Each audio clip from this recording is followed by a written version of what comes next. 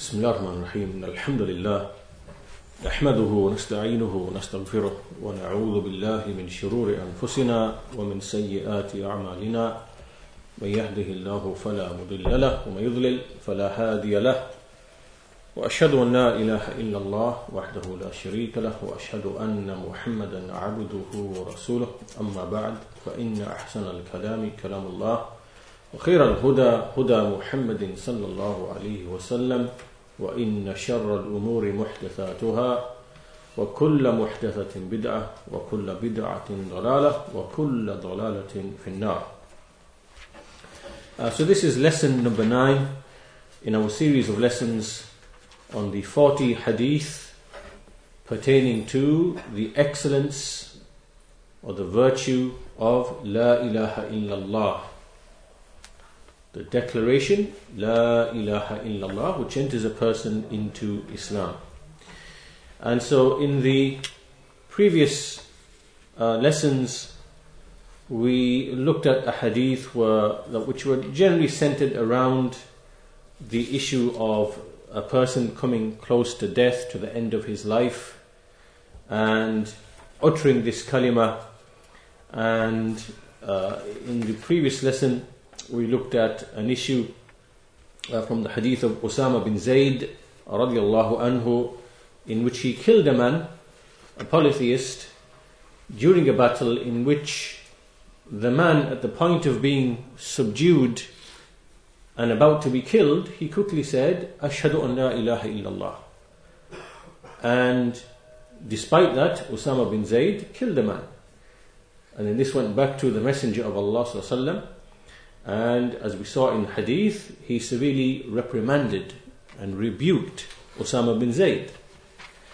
And from this hadith we took a number of important benefits in relation to the great status of this kalima, and the fact that we take people upon the zahir, that which is outward and apparent from them, that which they display in their speech and their actions, and that the secrets which are inside, Allah alone knows what they are.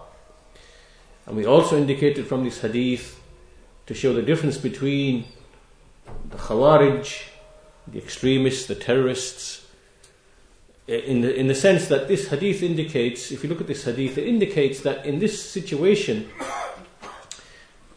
the context tells you that the man is, he's got to be lying when he says La ilaha illallah, because the context forces you to believe that he's only doing this to protect his own life.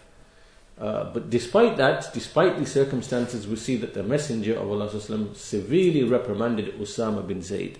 And so from this we take also a distinction between what the Khawarij, the extremists, the terrorists are upon, in the sense they find any suspicion in order to declare Muslims to be non-Muslims, non-believers, and also to kill them, mercilessly. So we took that benefit from that hadith as well, and also the hadith regarding Abu Talib at the point of death, in which the Messenger of Allah tried to give him da'wah, to invite him to Islam. However, due to the advice of evil company, bad company, he died upon disbelief. And there were numerous benefits we took from that hadith as well. So we're going to continue today inshallah ta'ala, and we'll see that the next series of hadith, we find that some of them are connected to the issue of shafa'ah and the issue of hellfire and being saved from hellfire. So all the hadith are generally connected around this particular issue. So the first hadith, and this is hadith number 27 out of the 40. Bab annaha sababun li shafa'ati nabi sallallahu alayhi wasallam. So the chapter heading that it, meaning the kalima, is a cause for attaining the intercession of the Prophet sallallahu alayhi wasallam. عن أبي هريرة رضي الله عنه عن النبي صلى الله عليه وسلم أسعد الناس بشفاعتي من قال لا إله إلا الله خالصا من قلبه أو نفسه رواه البخاري. From Abu Hurairah radiyallahu anhu, from the Prophet sallallahu alaihi wasallam, who said that the happiest of people, the most pleased of people to receive my intercession is the one who said, La ilaha illallah, there is none that has the right to be worshipped except Allah. Sincerely, khalisan min qalbihi, sincerely and purely from his heart, or from his soul, from his self. So from this hadith there are a number of benefits. First of all, the obvious benefit in that it indicates the excellence of the statement La ilaha illallah, because the one who says it will receive the intercession of the Prophet sallallahu alaihi wasallam on the day of judgment. The second point is, obviously, it establishes that the Prophet sallallahu alaihi wasallam will intercede. So we establish his shafa'ah, his intercession on Yawm al-Qiyamah. Thirdly, it mentions that the happiest or the most pleased of people to receive that intercession will be the one who is a mu'min mukhlis. Because the condition here mentioned is ikhlas, which is utmost sincerity. And fourthly, it also indicates that the one who is not from the people of La ilaha illallah, the one who is not from the people who actually says La ilaha illallah, or the one who says it but he's not mukhlis, meaning the hypocrite, the munafiq, who just repeats it with the tongue but it's not sincerely from his heart, then the intercession of those who intercede will not benefit them on Yawm al-Qiyamah. It is only for the people of Tawheed, for the people who say this kalima sincerely and purely from the heart, and then obviously then that follows on in terms of their actions as well. And finally, the fifth benefit indicates the importance of al-ikhlas, the importance of sincerity to Allah in uttering this statement. And not only this statement, but also in one's worship, because that is what necessarily follows after a person makes the statement of La ilaha illallah. So this hadith has alluded to then the issue of shafa'ah. And the issue of shafa'ah, the issue of intercession, is a great and mighty topic in Islam. And we see that it is given tremendous attention in the various books of creed, because historically speaking, numerous people, they came and they erred, they fell into mistakes on the issue of intercession. And there are a number of connected issues that all of them, they work together, they are connected together. And it relates to the issue of Iman itself, the issue of faith. Iman, what is Iman? Does it increase? Does it decrease? And connected to this is the issue of intercession. And this is because there were some groups who came and they said that a person who falls into a major sin, for example, he steals, he gambles, he fornicates, he tells a lie, that this person has abandoned all of Iman. Faith has left him completely. This person now is a disbeliever. He has left the fold of Islam on account of a major sin. And because of that, he will not receive the intercession of the Prophet ﷺ or the other types of intercession on Yawm al-Qiyamah. Which means that if a person enters into hellfire, he will never be taken out of it. Right? But this is incorrect, because we know from the texts of the Quran and the Sunnah that people will be taken out of the hellfire on account of intercession, the intercession of the prophets, or the angels, or the righteous, or the various forms and types of intercession. So, when we affirm intercession, what are we doing? We are refuting those people who hold this incorrect belief. And they are the Khawarij, the Kharijites, and likewise the Mu'tazila. These two groups, basically, they denied the intercession on Yawm al-Qiyamah. And the reason for that is because they said anyone who falls into a major sin, then this person is a disbeliever. He is a disbeliever. And he will reside in the hellfire eternally. Now, on the other hand, there were another group of people, and they are the Murji'ah. And the Murji'ah, we have spoken of them a number of times in these lessons, and we said that basically these people, they restricted faith, Iman, to be only something which is in the heart. And deeds, righteous deeds, are not essential to Iman. They are not part of Iman to begin with. Because Iman, as they claimed, is only what is in the heart. And so there were numerous groups amongst them. From the mild to the moderate to the very extreme. And some of their statements were obviously that since Iman is only what is in the heart, it is just a belief that you hold, then it can't increase or decrease. It cannot increase or decrease. Also, that, and this is from the more extreme amongst them, they say that anyone who says the kalima la ilaha illallah, in whom belief is established in the heart, it is impossible for him to enter the hellfire. He cannot enter the hellfire at all. And this also is incorrect. Right? So just like those people said that a person who commits a major sin will be in the hellfire forever, never coming out of it, therefore they denied intercession.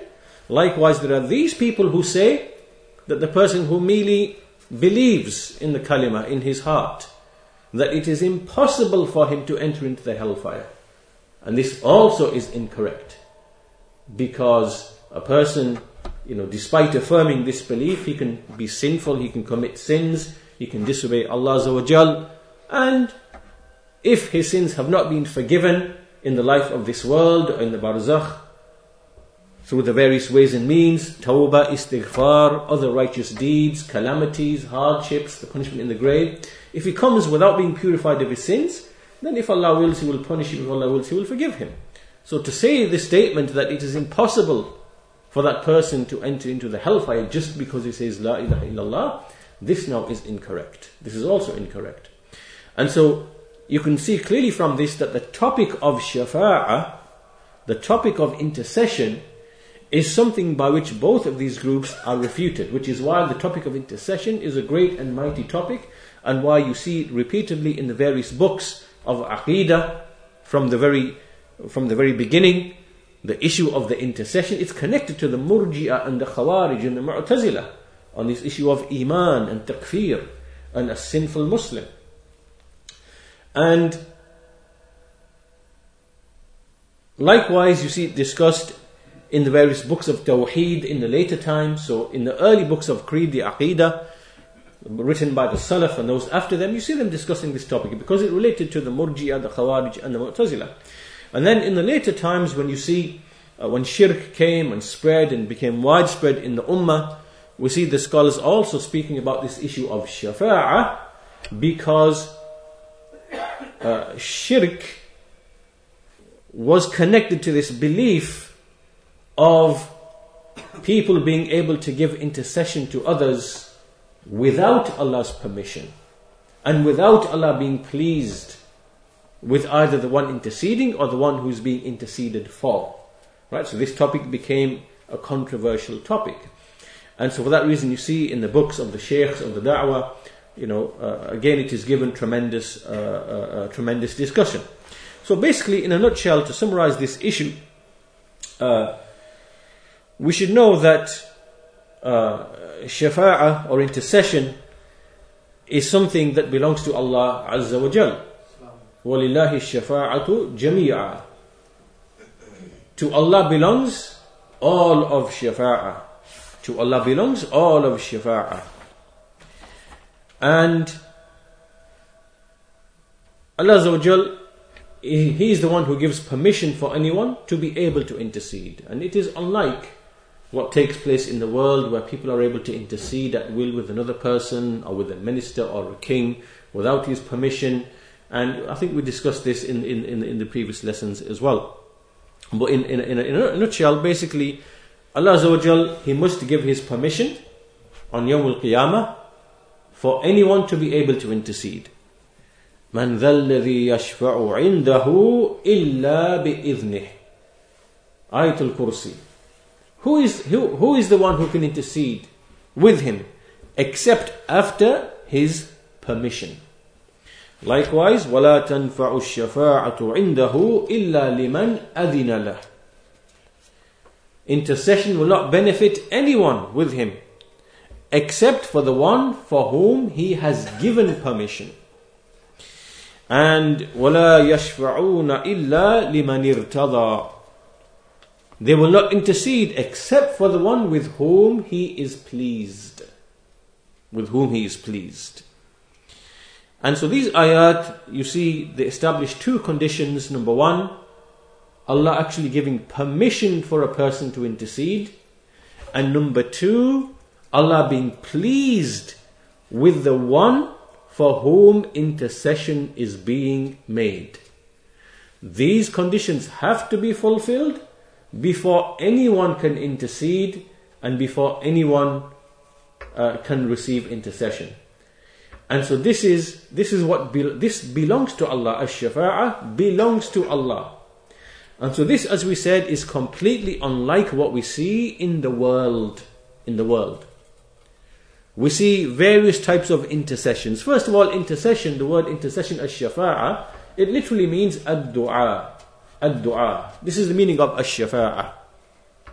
And this is why in the sunnah, you see that when the people pray the janazah prayer for the deceased, you see that the word ash-shafa'ah is used in those texts.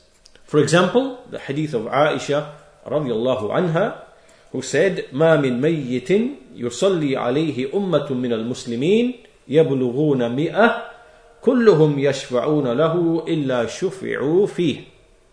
Reported by Muslim, that there is no person who dies over which a nation, a group of Muslims pray over him, their number reaching 100, all of them making intercession for him, except that their intercession is accepted, is granted for him.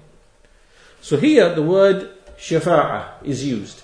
Yet what we see them doing in the funeral prayer is they are simply making dua for the deceased. They are making dua for the deceased. So dua simply means to petition Allah, to ask Allah on behalf of someone else. On behalf of someone else, or a third party. This is simply the meaning of ash-shafa'ah. And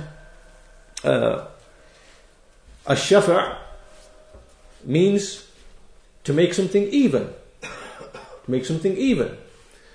So when there is one person making a request from Allah, he is just one person.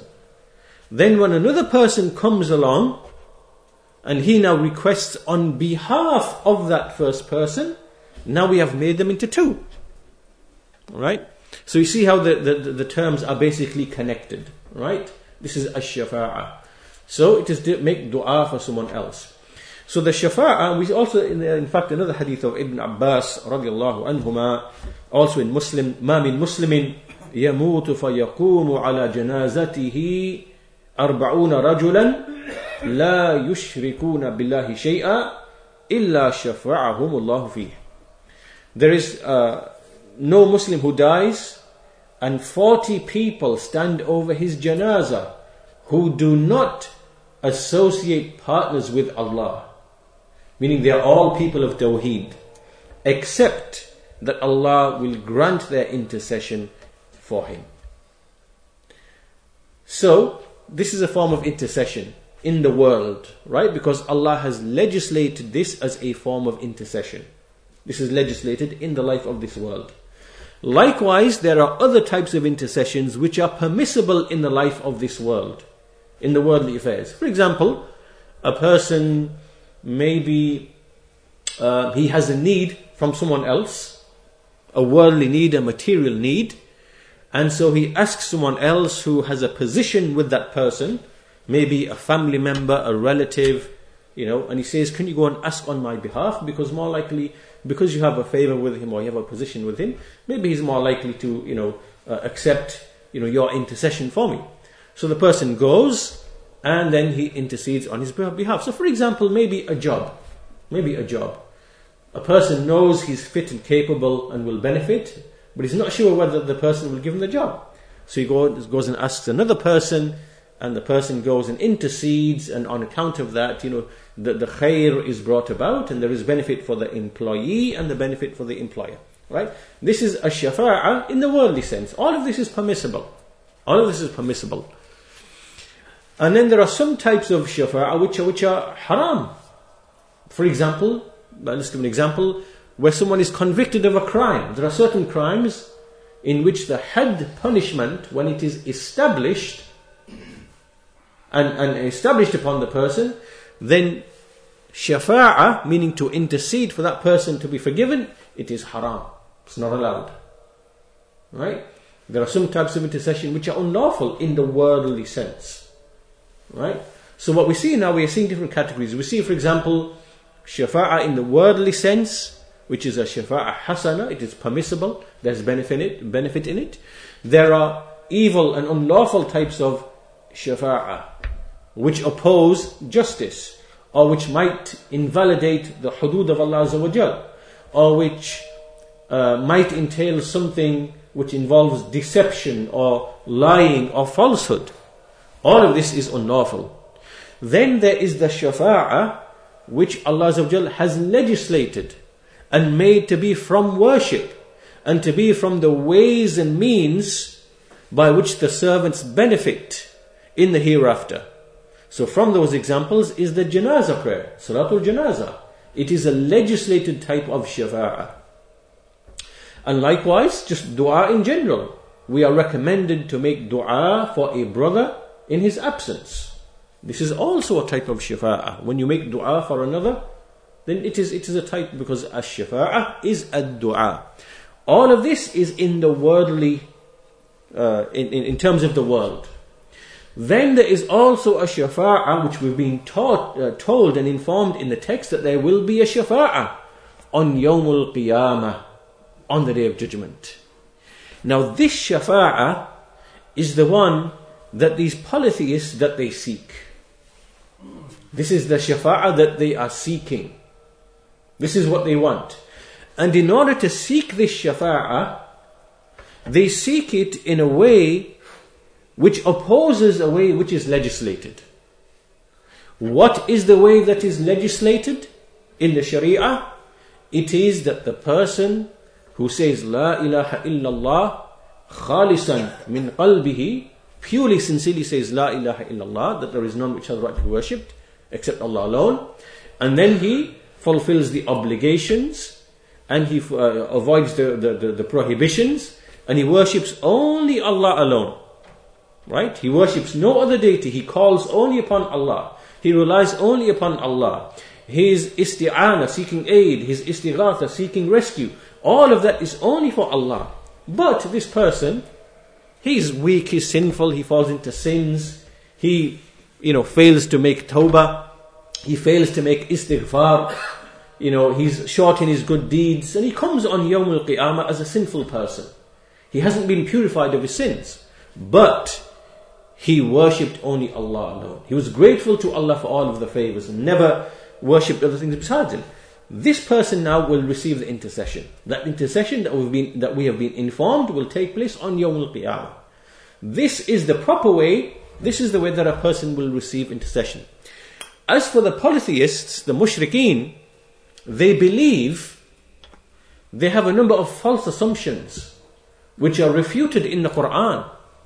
First of all, they assume that Allah Azza wa Jal, they make tashbih, they resemble Allah Azza wa Jal to those who have power and authority in this world. They resemble Allah with those people. And so they presume that intercession with Allah works in the same way with the kings and the people of authority in the life of this world. like, for example, the kings and then the ministers, right? And so it is presumed that the king or the leader, he needs to be told and informed about the situation of his subjects, because he himself does not know. And likewise, the ministers can come and they can put pressure upon the king. They can say, look, so-and-so person in so-and-so city or district, they are suffering from such and such thing, poverty or lack of jobs or this, whatever else is, you need to do something. And so they put pressure upon the king or the leader. So they're able to put pressure upon, the king. Likewise, the king might be such that he fears his subjects, or he fears his ministers, he fears a backlash if he doesn't do something. So now he's motivated by fear to respond to the needs of his subjects.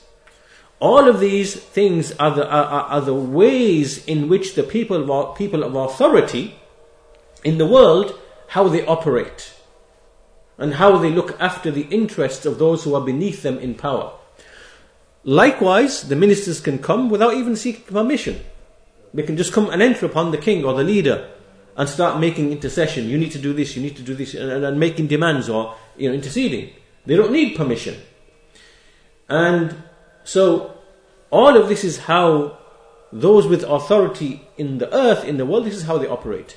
As for Allah Azza wa Jal, then all of these false presumptions have been negated in the Quran. As you see in the ayat that we read in the Quran, there are numerous ayat also from them. يَوْمَئِذٍ لَا تَنْفَعُ الشَّفَاعَةُ إِلَّا مَنْ أَذِنَ لَهُ الرَّحْمَنُ وَرَضِيَ لَهُ قَوْلًا. The day on which intercession will not benefit except the one to whom Ar-Rahman gives permission and with whose speech he is pleased with. So now no one can intercede with Allah. No one can come on Yawm al-Qiyamah and say, Ya Allah, so-and-so person, forgive him for his sins. No one can do that. No one has the right and the authority and the permission to do that. Except after what? After Allah gives his permission and he is pleased with the one for whom intercession is being made. Meaning that person must be a person of Tawheed. This is how intercession with Allah works. So this now explains to us the difference between the intercession believed in by the people of Tawheed and the intercession presumed by the people of Shirk. And for that reason, you see, what is their Shirk? What is it that they are doing, which means that they are worshipping other than Allah? Well, once they believe falsely that, for example, the prophets will intercede and they have the right of their own accord, what do they start doing? They go to the graves, they start making dua, they start invoking, oh so-and-so, intercede with me, intercede for me with Allah on Yawm al-Qiyamah. This now becomes a form of dua. You are making dua to a deceased person. You are asking him for something which he has no control or power over. You understand? It is similar to when a person comes and says, oh so-and-so, heal my illness. How is he going to heal your illness? He's got no power over your body and the ways and the means. He's got no power over the ways and means and the mechanisms. How is he going to heal the same thing? You are asking him to do something for which he has no power or control or authority. And similarly, when you go to a person and say, oh so-and-so, intercede for me. You are asking him for something which belongs only to Allah. Which belongs only to Allah. As we mentioned in the ayah, قُلْ لِلَّهِ شِفَاعَةُ جَمِيعًا. Say to Allah belongs all of intercession. And secondly, you are presuming that he can just come and, in front of Allah Azza wa Jal and just intercede as he wills and pleases. This is not correct. So this is the angle from which this is the shirk of the people of shirk. Their presumption about ash-shafa'ah is false, and that's why in the Quran there is ash-shafa'ah which is affirmed, and there is ash-shafa'ah which is negated. So you will see some verses affirming shafa'ah, and there are other verses which are negating shafa'ah. The shafa'ah which is negated is the one presumed by the people of shirk, by the grave worshippers, by those people who presume that shafa'ah works in the same way as it does in the creation. And as for the affirmed shafa'ah, it is the shafa'ah of the people of the Sunnah, people of Tawheed. They do not ask anyone for shafa'ah, but what they do is they ask Allah to grant them the shafa'ah of the Prophet. So whom are they asking? Are they asking the Prophet for it? Or are they asking Allah to grant them the shafa'ah of the Prophet? That's the difference. So we say, for example, after the adhan, the dua for the adhan, we make dua to Allah. Allah Azza wa Jal gives the Messenger of Allah the al-maqam al-mahmud, the lofty station, right? And we ask Allah to give us the shafa'ah of the Messenger of Allah. Whom are we asking? We are asking Allah Azza wa Jal, because to Him belongs the shafa'ah. We are not asking anyone else besides Him. So this is the essential difference between the shafa'ah which is established and the shafa'ah which is negated. And then of course on Yawm al-Qiyamah we know there are numerous types of shafa'ah that we believe in. The great shafa'ah which the Messenger will make for the beginning of judgment and accounting. The shafa'ah for numerous types of people who, for example, their good deeds and evil deeds are equal, or those, for example, who enter the hellfire, or those who are supposed to enter the hellfire but the shafa'ah stops them from entering the hellfire. Then there's different categories of people who can make the shafa'ah. There are the prophets, there are the angels, and there are the righteous. Then we see even the Quran will make the shafa'ah. Al-Baqarah, Ali Imran will be surahs that will... So many things that we know from the text, that intercession will take on various forms and manifestations. So this is hadith number 27. It introduces to us the issue of the shafa'ah on Yawm al-Qiyamah. The next hadith, hadith number 28, is the hadith of Mu'adh bin Jabal radiyallahu anhu, and the chapter heading is Bab Tahrimu man qalaha bisidqin ala an-nar, which means that the one who speaks with this kalima with sidq, with truthfulness, then the hellfire will be prohibited upon him. And Mu'adh bin Jabal radiyallahu anhu عن النبي صلى الله عليه وسلم قال ما من أحد يشهد أن لا إله إلا الله وأن محمدا رسول الله صدقا من قلبه إلا حرمه الله على النار. رواه البخاري. So the Messenger of Allah said, there is no person, there is no one who testifies that none has the right to be worshipped except Allah, and that Muhammad is the Messenger of Allah, sidqan min qalbihi, truthfully from his heart, except that Allah will make the hellfire haram upon him. So now from this hadith we have numerous benefits, a number of benefits. First of all, of course, obviously the virtue and the excellence of La ilaha illallah, in the sense that anyone who brings it on Yawm al-Qiyamah with these conditions, khalisan min qalbihi, we saw in the previous hadith, sidqan min qalbihi, as we see in this hadith, truthfully, from his heart, then this will be a cause for him being saved from the hellfire. And what a tremendous benefit this is. Secondly, and this is where we have to be careful now, we have to understand these hadiths in the correct way. We have to understand them in a manner where we oppose the Khawarij and the Mu'tazila. Likewise, we oppose the Murji'ah. And we have to understand what is meant in these texts, because two things can be meant in these texts, as we shall see.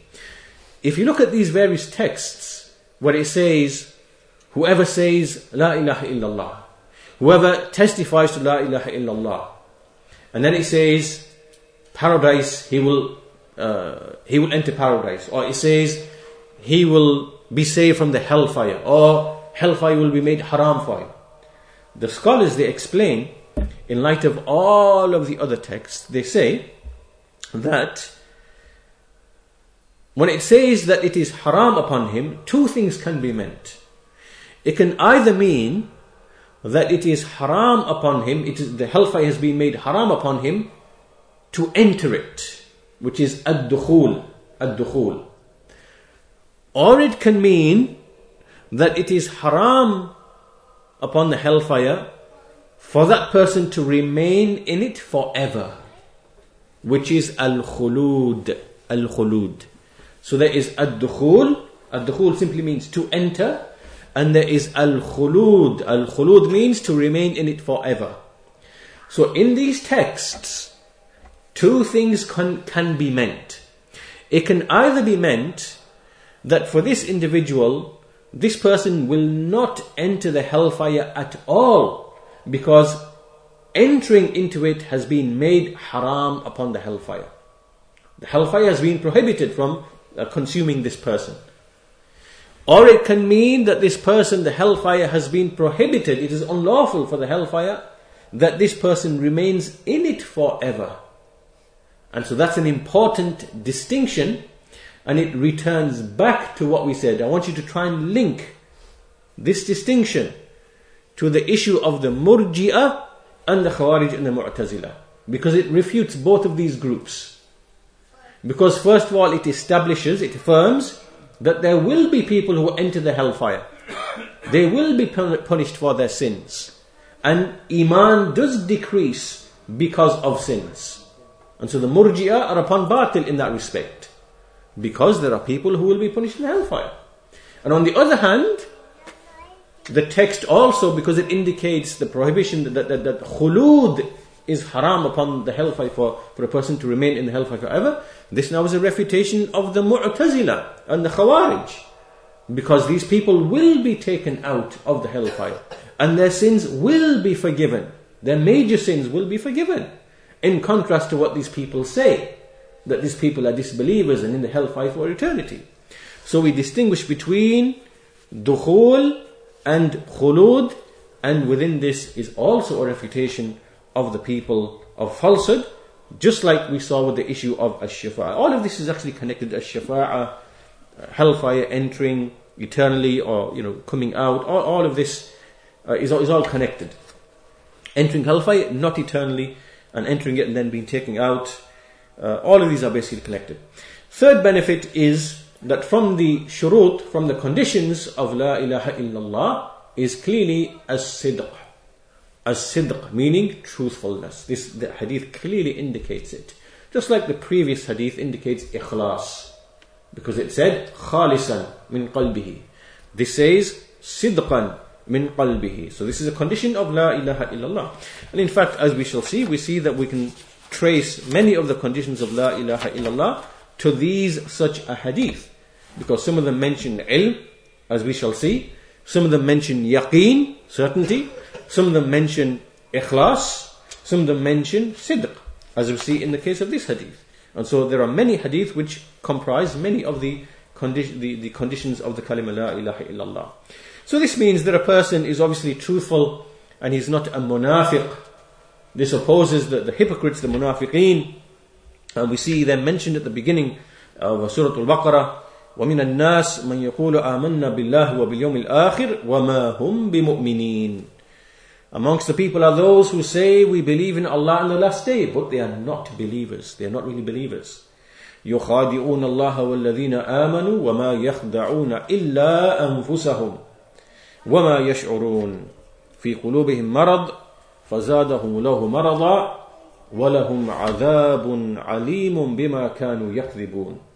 So these people, they try to deceive Allah and those who believe, but they only deceive themselves, yet they do not perceive it. In their hearts is a disease, so Allah increases them in their disease, and they shall have a painful punishment because of the lies that they used to tell. The lie that they used to tell. So, as-sidq is a condition, and it eliminates the people of hypocrisy. Also from the benefits is that it indicates those deceived people who seem to believe that simply expressing the kalima is sufficient. Just to say the kalima by itself, on its own, that this is sufficient, irrespective of what is going on and taking place in the heart. This is also false. This is incorrect.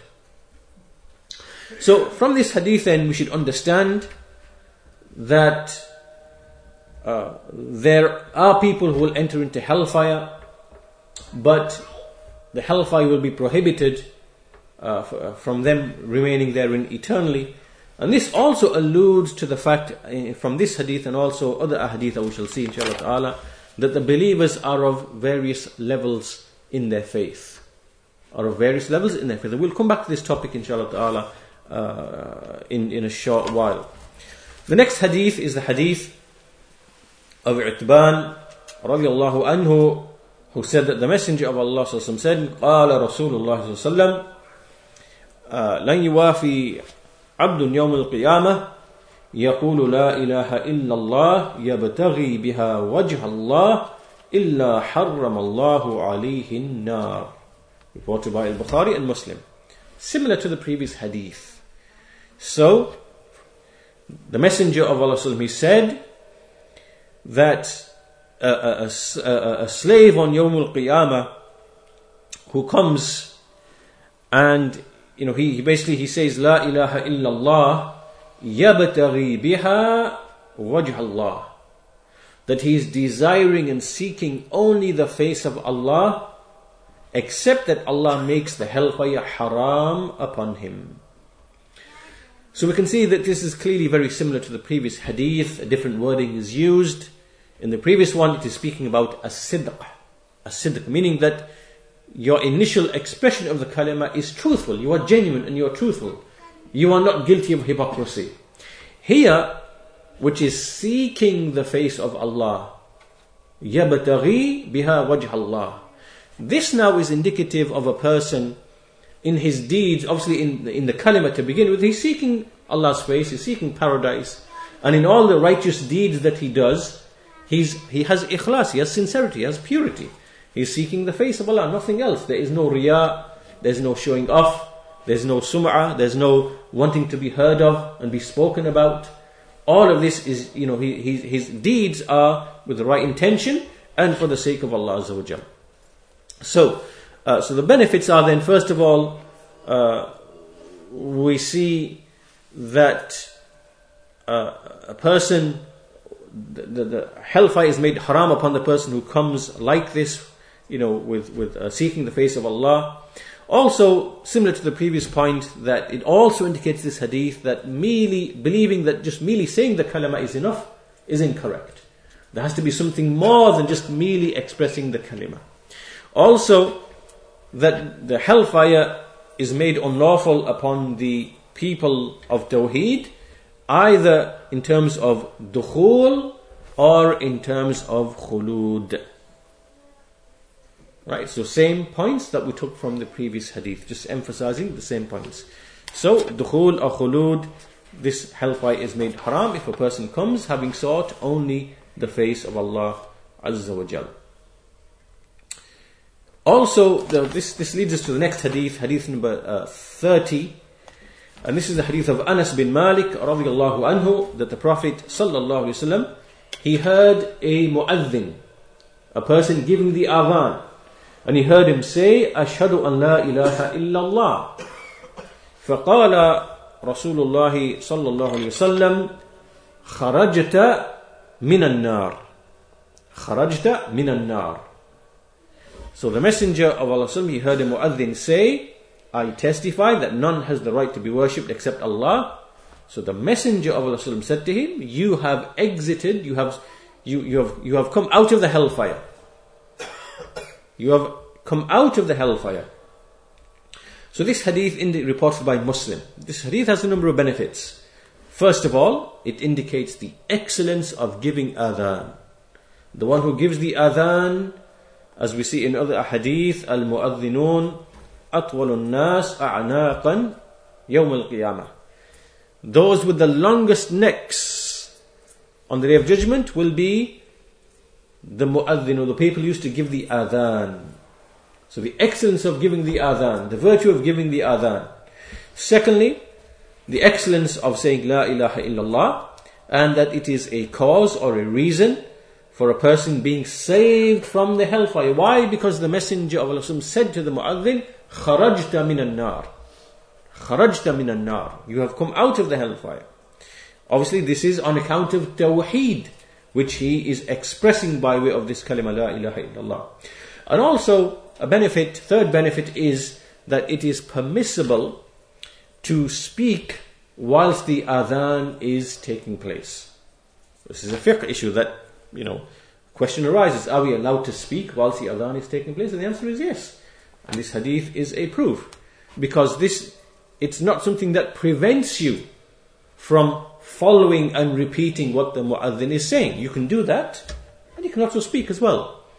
The two things don't contradict. You can follow what the mu'adhin is saying and repeating the words after him, and then in between, if you need to say something, you can speak as well. So this shows the permissibility of doing so. That's hadith number 30. We move to hadith number 31, and this again also is connected to the whole issue of shafa'ah, entering the hellfire, khulud, dukhul, levels of the believers. All of this is tied in, and this hadith ties it in all very nicely as well. So this hadith is the hadith of Anas bin Malik radiyallahu anhu, who said from the Prophet sallallahu alaihi wasallam that he said, يخرج من النار من قال لا إله إلا الله وَكَانَ فِي قَلْبِهِ مِنَ الْخَيْرِ مَا يَزِنُ شَعِيرًا. So he said, the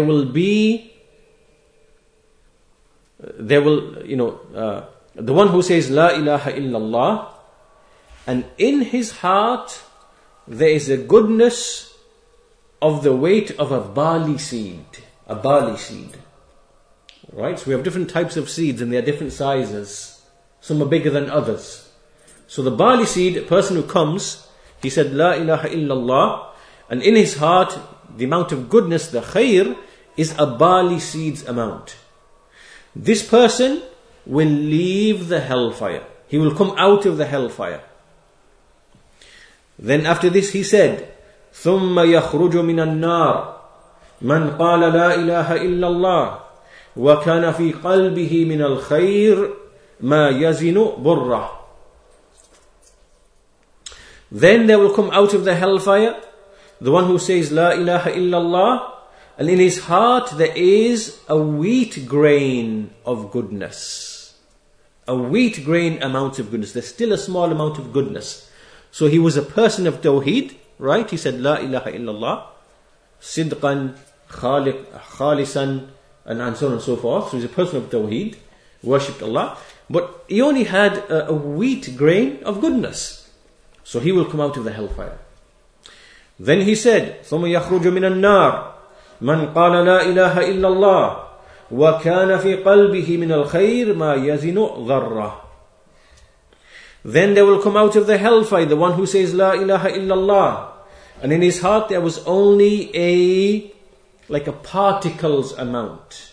Particles, like a very small, the word dhar, if you look in the various dictionaries, it can mean, it can refer to either a very small, like an ant, a very small insect, a very small type of insect, like an ant, dhar, or it can mean like a particle, a small speck or a particle.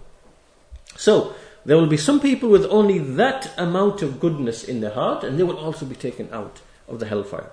Rawahu Muslim, reported by Muslim. So, what are the benefits we take from this interesting hadith, which actually ties in many things that we've discussed in the previous 3 or 4 hadiths?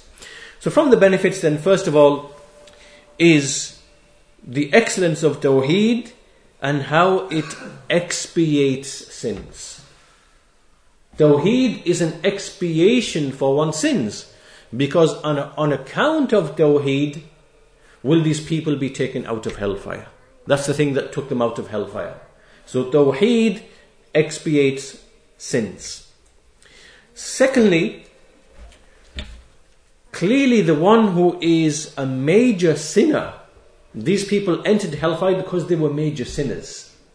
So this is a negation of what is believed by the Mu'tazila and the Khawarij, that the major sinners will be in the hellfire forever. Look at all of these people. They have different levels. A barley seed's weight of goodness, a wheat grain's amount of goodness, and a speck, a particle weight of goodness. All of them, different levels, they will come out of the hellfire. Also, this hadith indicates is a proof for the increase and the decrease of Iman. Look at all these people. They will come out of the hellfire at different times, indicating that they have been punished for different amount of times, which means that their Iman was deficient to varying levels. It wasn't all the same. It was deficient to varying levels. And this is a proof of the increase and the decrease of Iman. This is a fundamental principle in our religion.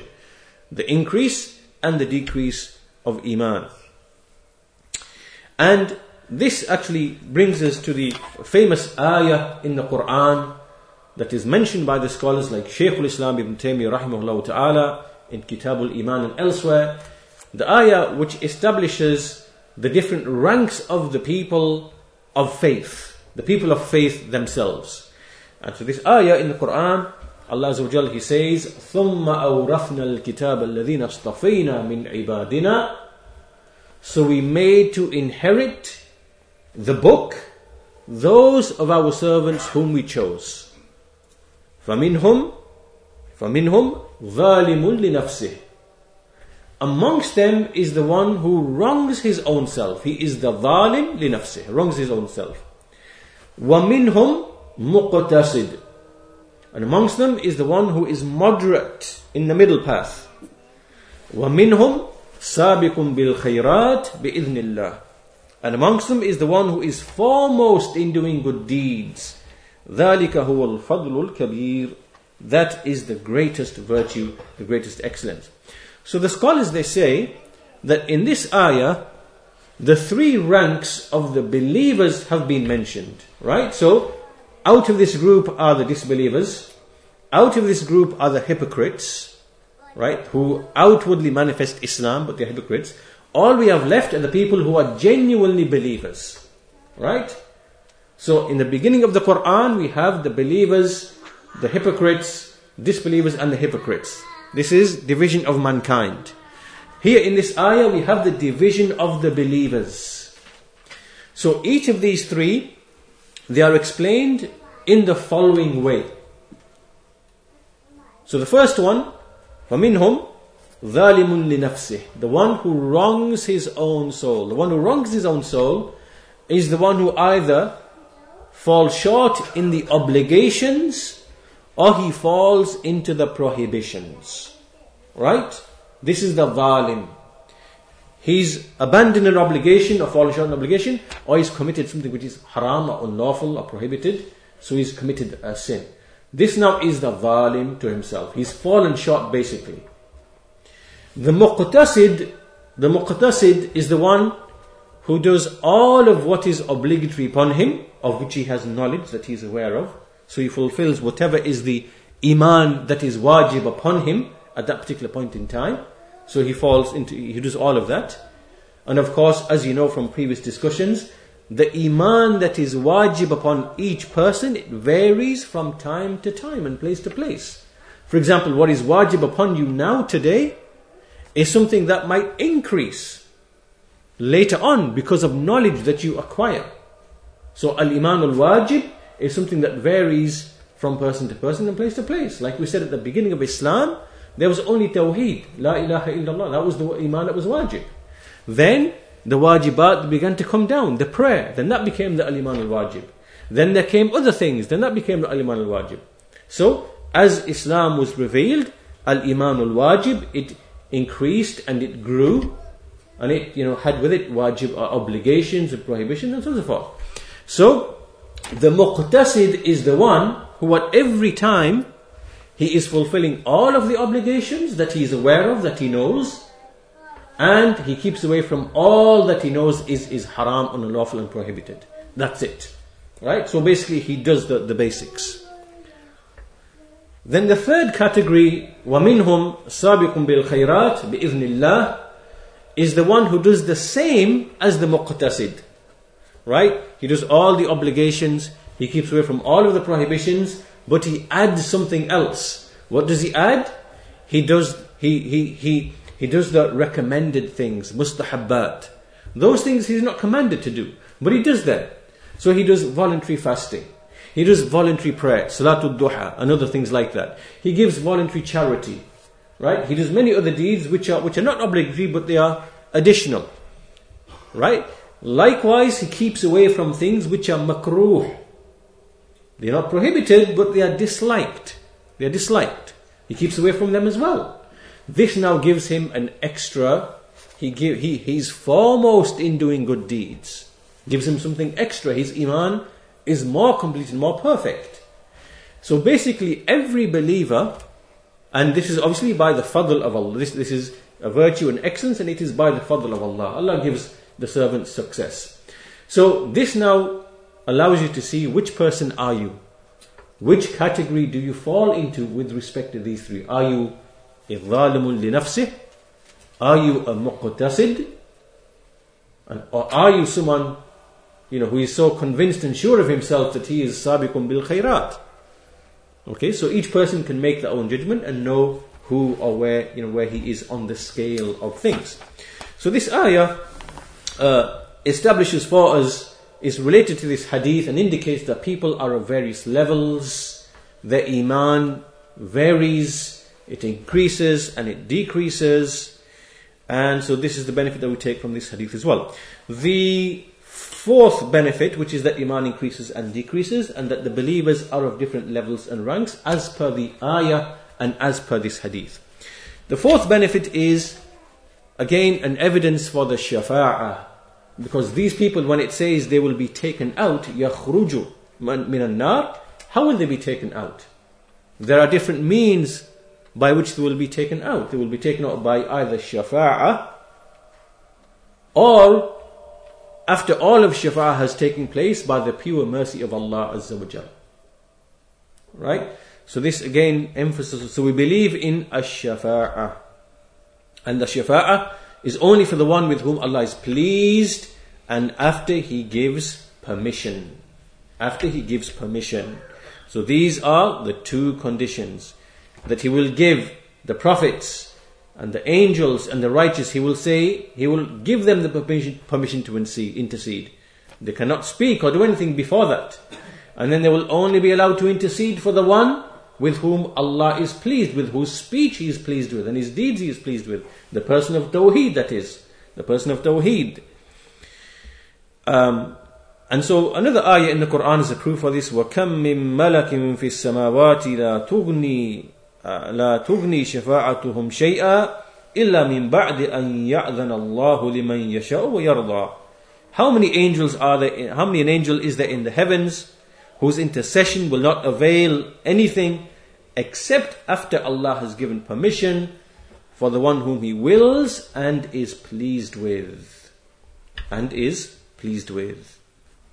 So that's the fourth benefit. And the fifth benefit that we finish with is the greatness of the mercy of the Lord of the worlds with His believing servants.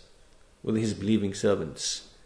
If you look, and we've mentioned this in previous lessons as well, that look at all of the ways and means that Allah Azza wa Jal has made for His believing servants, how they can remove punishment from themselves. Ash-shafa'ah is just one of them. And we see that, as Ibn Taymiyyah mentions, that there are 10 ways and means by which a servant, his sins are expiated, his sins are removed, and so from them are those which come from the servant himself, the things that you do yourself, which are istighfar, asking for forgiveness, at-tawbah, number 2, seeking repentance from Allah, number 3, righteous deeds which expiate your evil deeds. All of these are deeds that you do yourself. And then there are deeds that other people do. You don't even do them. Other people do them and they can benefit you. So from them is the dua of other people for you. which benefits you. Also, there are certain actions they can do whose reward can be given to you, like for example an umrah, like for example a sadaqah, a charity, and other things of that nature. And likewise the funeral prayer, the Salatul Janazah, which is again a type of dua. So things which come from another person.